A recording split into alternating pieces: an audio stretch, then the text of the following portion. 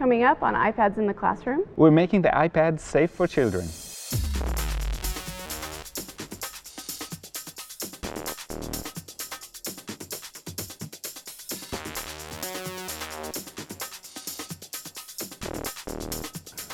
Hi, my name is Guy Trainin. And my name is Ashley Roki. And today we're talking about how you can make the iPad safe for young children, especially if you're worried whether they're going to go online or purchase things or anything like that. So if you want to prevent that, there are some safeguards that are actually in the iPad.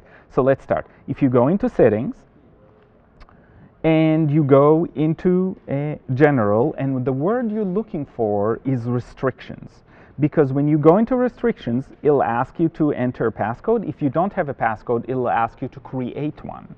So you're creating one, and what you can see is that I do have restrictions, and you have a list of things that are allowed. That means that anybody using the iPad is allowed without any password. But if you disallow it, so for example, you can disallow Safari, and that means that nobody can go online without having the passcode. Now, the trick is to not share your passcode with the kids.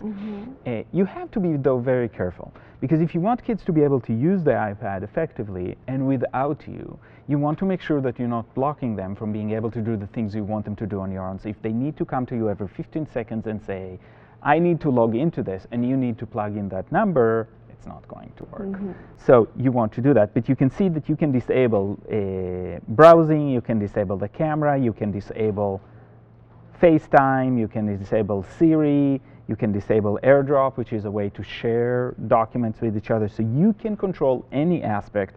And again, installing and deleting apps, if you're worried about managing the apps on your device, you just turn that off, turn off in-app purchases, and here you go.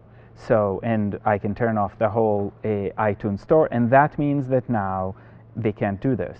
The other thing that you can say is look at the ratings, and if you don't want anything explicit, you turn that off, and now you're restricted. Anything that is not rated or rated explicit will not come in. Only things that are rated clean will come in, and that's about podcasts and music. It's not about anything else. So if you go online, if you do let them go online, that would be open. But that is a way to manage that and make sure that they're not going anywhere you don't want them to go. So if you're using this in the classroom, you're working with a group of kids and they're taking it and you don't want them to do certain things, this is a way to control that iPad. Now, remember that if you want to then take that iPad and you use it actually personally, you want to disable all of these restrictions, because if not, it's going to drive you insane, because every little thing you want to do is going to ask you for a password. The other thing that you can control, and this is something a lot of us worry about, is location and everything about privacy. And again, you can control all of that. So you can click on anything like who gets to see my contacts, and you can turn it off. If I don't let them see my contacts, it's gone. If I don't want Google Plus to see my contacts, it's gone. So you can actually control all of these, and that helps, again, make sure that if you're giving devices to kids and you want to maintain privacy and you want to make sure that they're not sharing information or people can't find them based on location, you just turn all of these off. Every new app that has those services will ask you early on, can I look at your photos? Can I use your contacts? Can I send you a notification? And you have to carefully consider if you want that or not. You can easily say no and then enable it. So it'll stay on these lists, it'll just stay as an off one, and it'll ask you, do you want me to use that? And that will open that again. So you can re-enable apps, but they won't ask you again.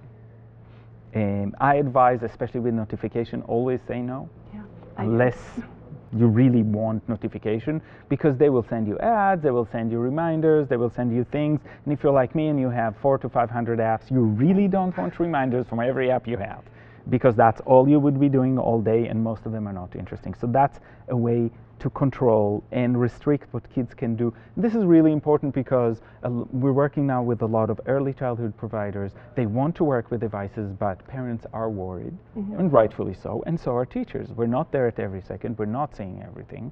So this is a way to control that. Now that I disabled some of these things, Let's see what happens when I try to go online.